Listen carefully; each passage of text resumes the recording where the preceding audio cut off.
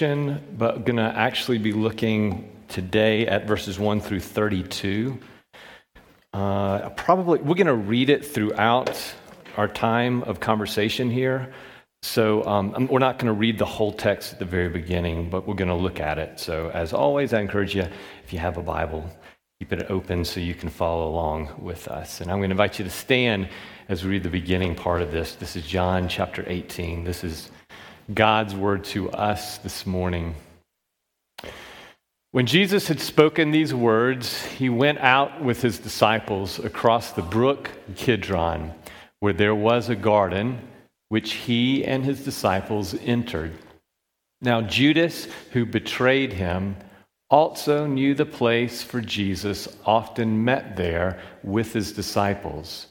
So Judas, having procured a band of soldiers and some officers from the chief priests and the Pharisees, went there with lanterns and torches and weapons. Then Jesus, knowing all that would happen to him, came forward and said to them, "Whom do you seek?" They answered him, "Jesus of Nazareth." Jesus said to them, "I am he." Judas, who betrayed him, was standing with them. When Jesus said to them, "I am he," they drew back and fell to the ground. So he asked them again, "Whom do you seek?" And they said, "Jesus of Nazareth." Jesus answered, "I told you that I am he.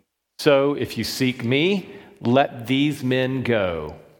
This was to fulfill the word that he had spoken, "Of those whom you have given me, I have lost not one." Then Simon Peter, having a sword, drew it and struck the high priest's servant and cut off his right ear. The servant's name was Malchus. So Jesus said to Peter, "Put your sword into its sheath. Shall I not drink the cup that the Father has given me?" Once we were your enemies, and now you invite us to be seated at your table. Lord, this is a profound reality that we want to encounter this morning. As we listen to your word, as we think on it, as we talk about it, as we meditate, we ask that your Spirit would be the one that would open up our eyes and to help us to see both sides of this reality, that we were your enemies and that now we get to sit at your table. May this impact us and transform us and make us more and more the people who you have designed us to be. We ask, Lord Jesus, that we would see you and that you would reveal to us the glory of your Father by the power of your Spirit. We ask in your name. Amen. All right, you can be seated. So we're moving towards the cross. Jesus, we looked at the last several weeks of his last conversation with his guys in the upper room, and then the prayer last week in chapter 17, John chapter 17. So the events that John is now going to describe are important because they happened. Like, we're reading an historic account. And at the same time, John is recounting them not just to give us a history report. He's not simply restating to us facts that happened. That is true, but he's also revealing to us the significance of that history. That's why he's actually telling us the particular things that he's going to tell us. This helps us to see who we are as a human race, and it also helps us to see, probably more importantly, who God is and why we can do what John said he's writing this book for, which we'll get to at the very end, that we might believe that Jesus is the Son of God, and that by believing we might have life in his name. So everything John's doing has that focus in mind. So much of what we've seen so far with Jesus has been very positive. We've seen some really cool things that he's been doing, powerful things, right? Power and authority over nature, over sin, over death, over the things of life that typically we don't think about as having power over, even the unseen world, his ability to do good. We've seen all this. Now, as we're stepping into these next few chapters, some really bad stuff is about to go down. So darkness is going to seemingly overtake Jesus, and it's going to look like it's going to destroy his mission for why he came. So as Jesus and John writing on his behalf walk us down this road, he wants us to realize and to see this big idea.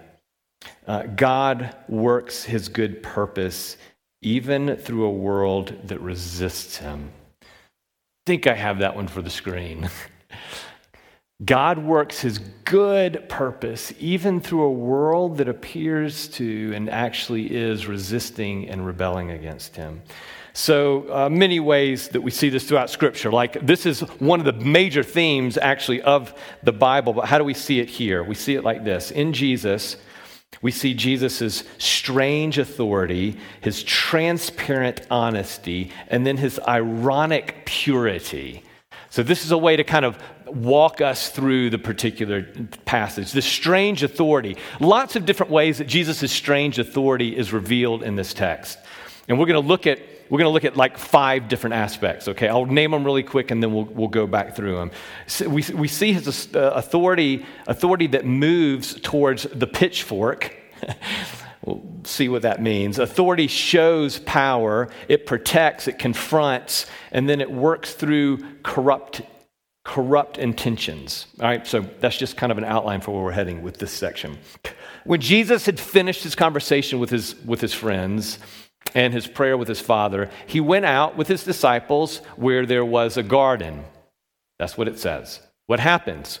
Well, other things are going on more than what John describes here that other gospel accounts also tell. So you can go look at the other gospel accounts and they give you more detail of some of what happens. John fast forwards to the end of his time there. In verse 2, it says that Judas knew the place because Jesus often met them there with his disciples. The place where Jesus and his disciples probably had great memories, right? This is a place where they were connecting with each other, where they were being vulnerable, where they were growing together. This is the place Judas knows about, and he takes advantage of that knowledge. He takes advantage of Jesus' vulnerability. He leads a band of soldiers and religious officers who carry lanterns and torches and weapons to this place. This is the scene that is so often in many stories and movies, right? Beauty and the Beast, right? Kill the beast! Everybody, they pick up their lanterns and their weapons and their pitchforks. They pick up their pitchforks and they head out. Kill the beast! This is the scene here. Judas leads them into the sacred meeting space. That's what Judas is doing. Jesus knows what it's like to be violated. He knows what it's like to have a trusted friend betray him. He knows that intimately. But John says in verse 4, then Jesus, knowing all that would happen to him, came forward and said to them, whom do you seek? This intrusion is no surprise to Jesus. This is the first part of the strange authority that I want us just kind of to see and to rest in and to contemplate. He knows what is about to happen, and what does he do? He moves towards the pitchfork. That's what he does. And he asks his resistors, whom do you seek? We'll move on. Verse 5. They answered him, Jesus of Nazareth. Jesus said to them, I am he. And more literally in the Greek, he says, I am. Kind of odd. When Jesus said this, they drew back and they fell down. So what's happening there? Why does that even happen?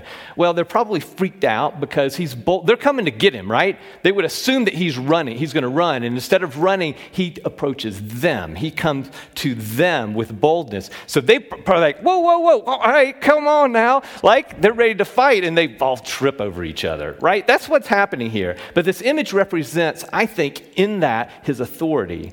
His presence and his word carry authority. He also responds with this idea of, I am.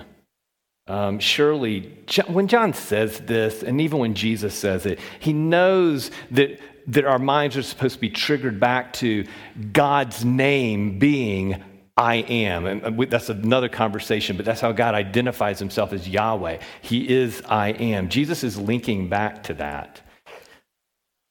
All right, is this a reference maybe to all of this, a reference to the fact that he is identifying himself with the authority of the I am? This authority is powerful, is the point. We need to see this. Maybe it's linking even back to what we will ultimately see when, Paul talks about in Philippians chapter 2, every knee will bow, every tongue will confess.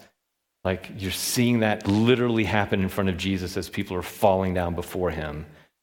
All right, so then moving on, rather than using their vulnerable position to attack, he simply asks them, who do you seek? Like he doesn't take advantage of, they're down, let's go after them. He says, whom do you seek? And after they respond, Jesus followed up with, I told you I'm he, so if you seek me, let these men go. This was to fulfill the word that he had spoken. Of those whom you gave me, I have lost not one. He said that back in chapter 17. Jesus sees his protection of his disciples as part of his responsibility. It's part of his mission. It's his purpose that he is here to fulfill, to protect these. This is insight into his strange authority. He told his arresting officers to let his disciples go, and he used his authority to protect those who were trusting him to serve others. That's how he uses his authority. How? To protect others. And then verse 10, Simon Peter, having a sword, drew it, cut the high priest's servant's ear off. Jesus said to him, look, Peter, put your sword away. Shall I not drink the cup that the Father has given to me? Now, Peter tries to, what is he doing? He's exerting power, right? Peter's exerting some sense of authority in order to protect Jesus. And he's doing so through violence. That's what he does. That's how he uses his power. Jesus' response is, put it away. This sounds vaguely, or if not so, vaguely familiar to something else that Jesus said to Peter. This is in Matthew chapter 16. Jesus had told his disciples, hey, I'm going to go to Jerusalem and I'm going to be arrested and I'm going to be flogged and crucified and die and I'm going to rise. And Peter's response to him was, no. That's not how this thing needs to unfold. And Jesus' response, therefore, to Peter was, get behind me, Satan. You're not setting your mind on the things of God. Doesn't this sound very much familiar, very familiar to what he has already said? Get behind me, Satan. Put away your sword, Peter. His friend was just trying to help, right? Peter's just trying to help him, but Jesus says, this is not my way. I know it does not look like it, but I'm actually in control. And the way that you use power is not the way I use power. Jesus' authority confronts Peter's violence. That's how Jesus uses his authority. He confronts violence. So then verse 12, soldiers in a fit, and this is the part I don't think that we actually read. So the soldiers and the officers arrest Jesus. They lead him to Annas. He was the father-in-law of Caiaphas, who was the high priest at the time. We're not going to go into the details of that. How are you having two high priests? Well, this is the older high priest. He'd been the high priest before. It's part of the family. So he would have still been considered by the Jewish folks at that time a high priest, okay? There's a history behind that. We won't get into it. John reminds us that this Caiaphas is the one who had advised the Jews that it would be expedient that one man should die for the people. That was back in chapter 11. So we looked at that already. These resistors, these haters of Jesus, were working out a plan of God without even knowing it. Jesus' authority works through bad intentions. I mean, that's something to take home. Jesus' authority actually works through bad intentions. This is a strange power. And it's a strange use of your power. His authority is absolutely clear. To Jesus, it's absolutely clear. To John, who's writing it, it's absolutely clear, but it's odd. It is definitely odd. And it continues to be seen as we move through the rest of this passage. It's going to be worked out for God's purpose in the rest of the text. But we want to move on as we look into the rest of the text to look at a different aspect. Okay? Because we see God's purpose also being worked out through transparent honesty. This is 15 through 27. So in 15, the next scene goes back and forth between Peter's interaction with his accusers and Jesus' interaction with his accusers. It's back and forth. So first, we're going to kind of compare and contrast a little bit. Peter's, first he interacts with this servant girl. This is in verse 17. You aren't also one of the man's disciples, are you? This little girl shows up and says that to Peter, and Peter's like, no, that's not you misunderstanding. I'm not that man. Then Jesus has this interrogation that we're going to jump back to in a minute, and then following that in verse 25, as he stands by the fire warming himself, he gets questioned at least 2 more times, if not more times than that. Each time Peter denied. What does he deny? He actually denies who he is. Peter's actually denying himself, and he's denying his association with Jesus. Then the rooster crows, and all this is what Jesus said was going to happen. That was back in chapter 13, Jesus said this. So 2 things to note. As awful as this is, it's not outside of God's good purpose. I mean, this is bad, right? It's bad. Let's don't pretend like it's not bad. It's a bad thing, but it's not outside of God's good purpose. Peter's failure did not derail Jesus or come as a surprise to Jesus. It's not like, oh, shoot, what am I going to do now? My best friend betrayed me. I mean, it's not the attitude at all. Jesus knew this was going to happen. But then secondly, it reveals Peter's way was to hide himself and what he believed. Peter's way was to hide himself. Those interactions stand in stark contrast. Peter's interaction with his accusers stands in stark contrast to Jesus' interaction with his accusers. 19 through 24. Now, as Jesus is with Annas, one of the high priests, he is questioned about his disciples and his teaching. That's what they're questioning about. They're questioning about the disciples and what he's been teaching. And remember, when Peter is questioned about Jesus, Peter denies to protect himself. When Jesus is questioned about his disciples, he is transparently honest in a way that protects his disciples. There's a contrast that John is trying to get us to see. Verse 20, Jesus answered him, I have spoken openly to the world.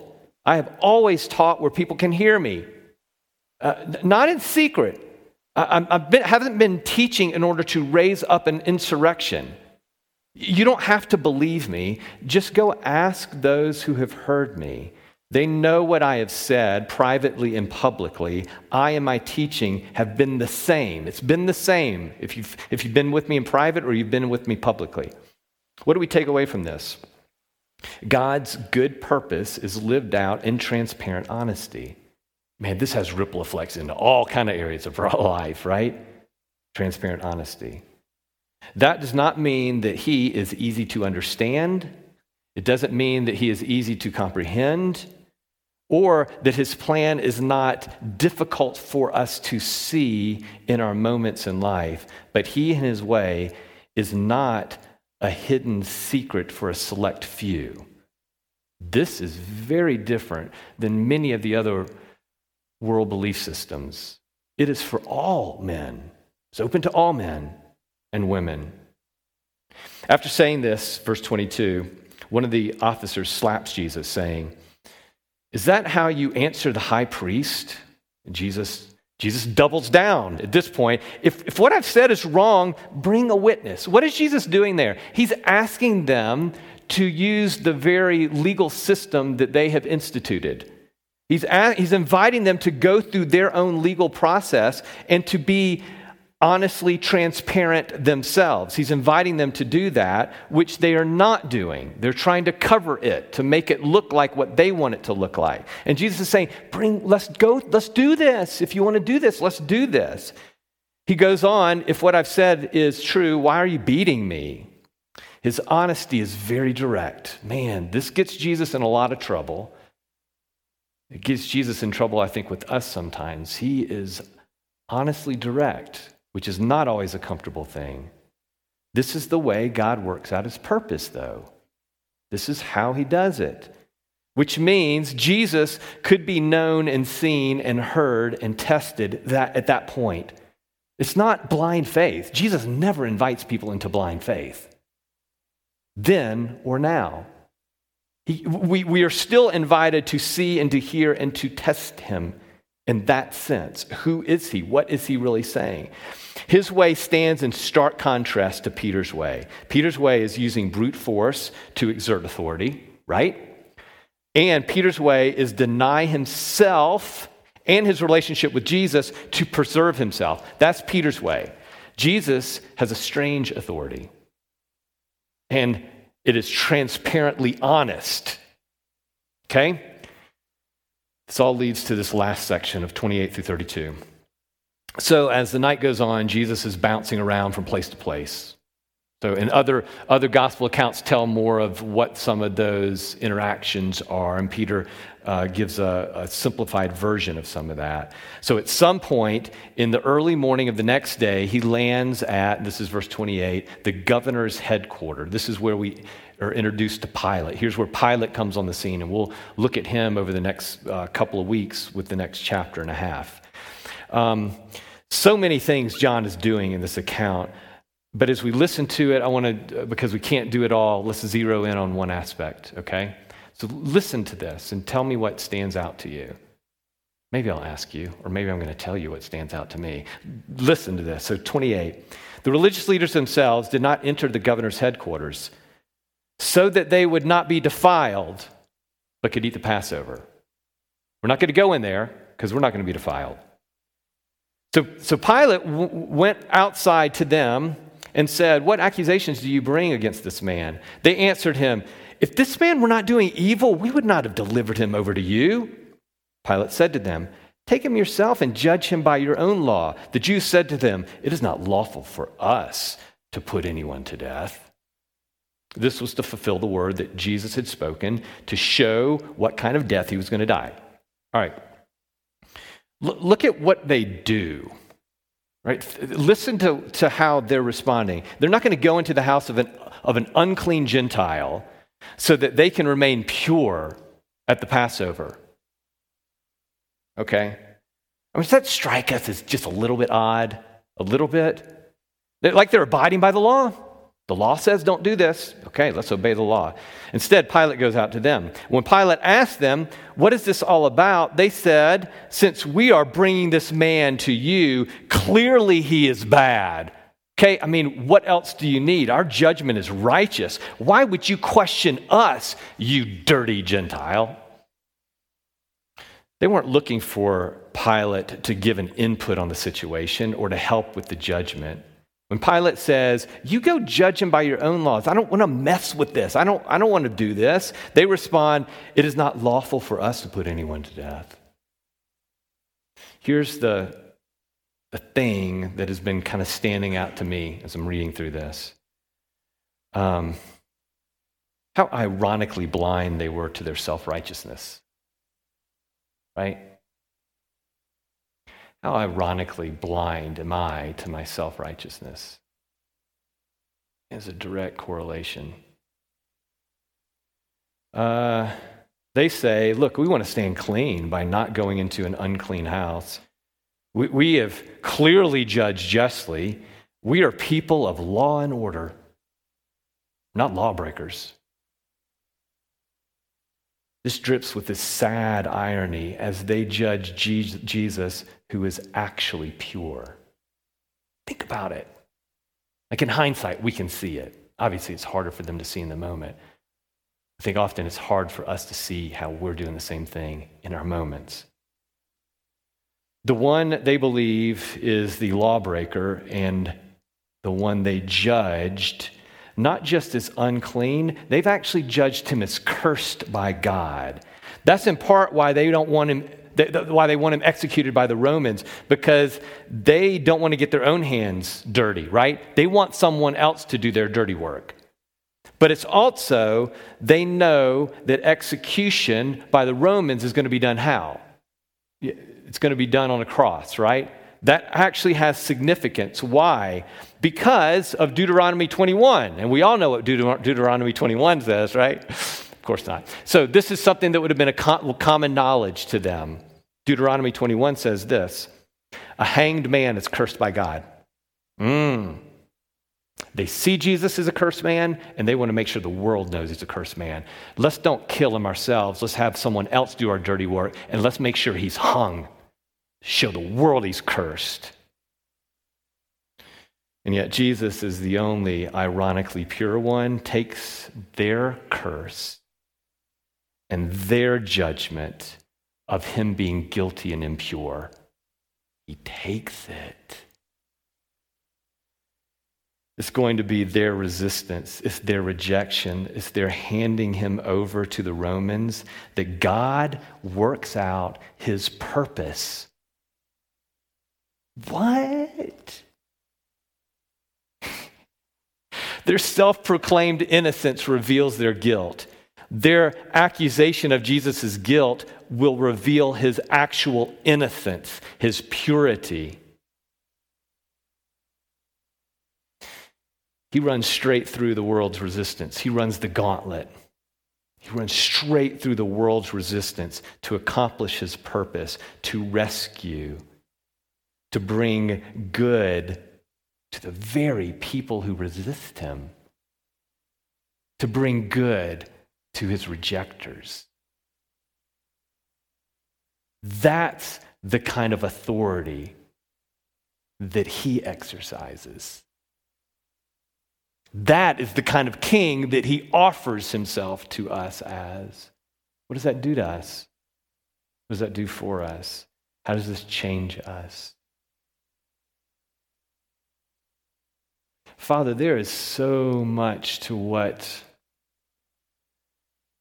you reveal about yourself through your Son that we're just scraping the surface of as we're walking this road to the cross and as we're listening to how you work out your good purpose through a world that resists you, through a world that hates you. It's through that you actually accomplish your purpose. Jesus, you have a strange authority. You are transparently honest in ways that make us horribly uncomfortable. And yet you are indeed the pure one, the truly pure one, who lays down his life for his enemies. Lord, cause this to sink into us, provoke us to worship. And even as the soldiers fell down before your feet out of fear, may we fall down at your feet out of adoration and love, because you are so lovely. We pray this all in Jesus' name. Amen.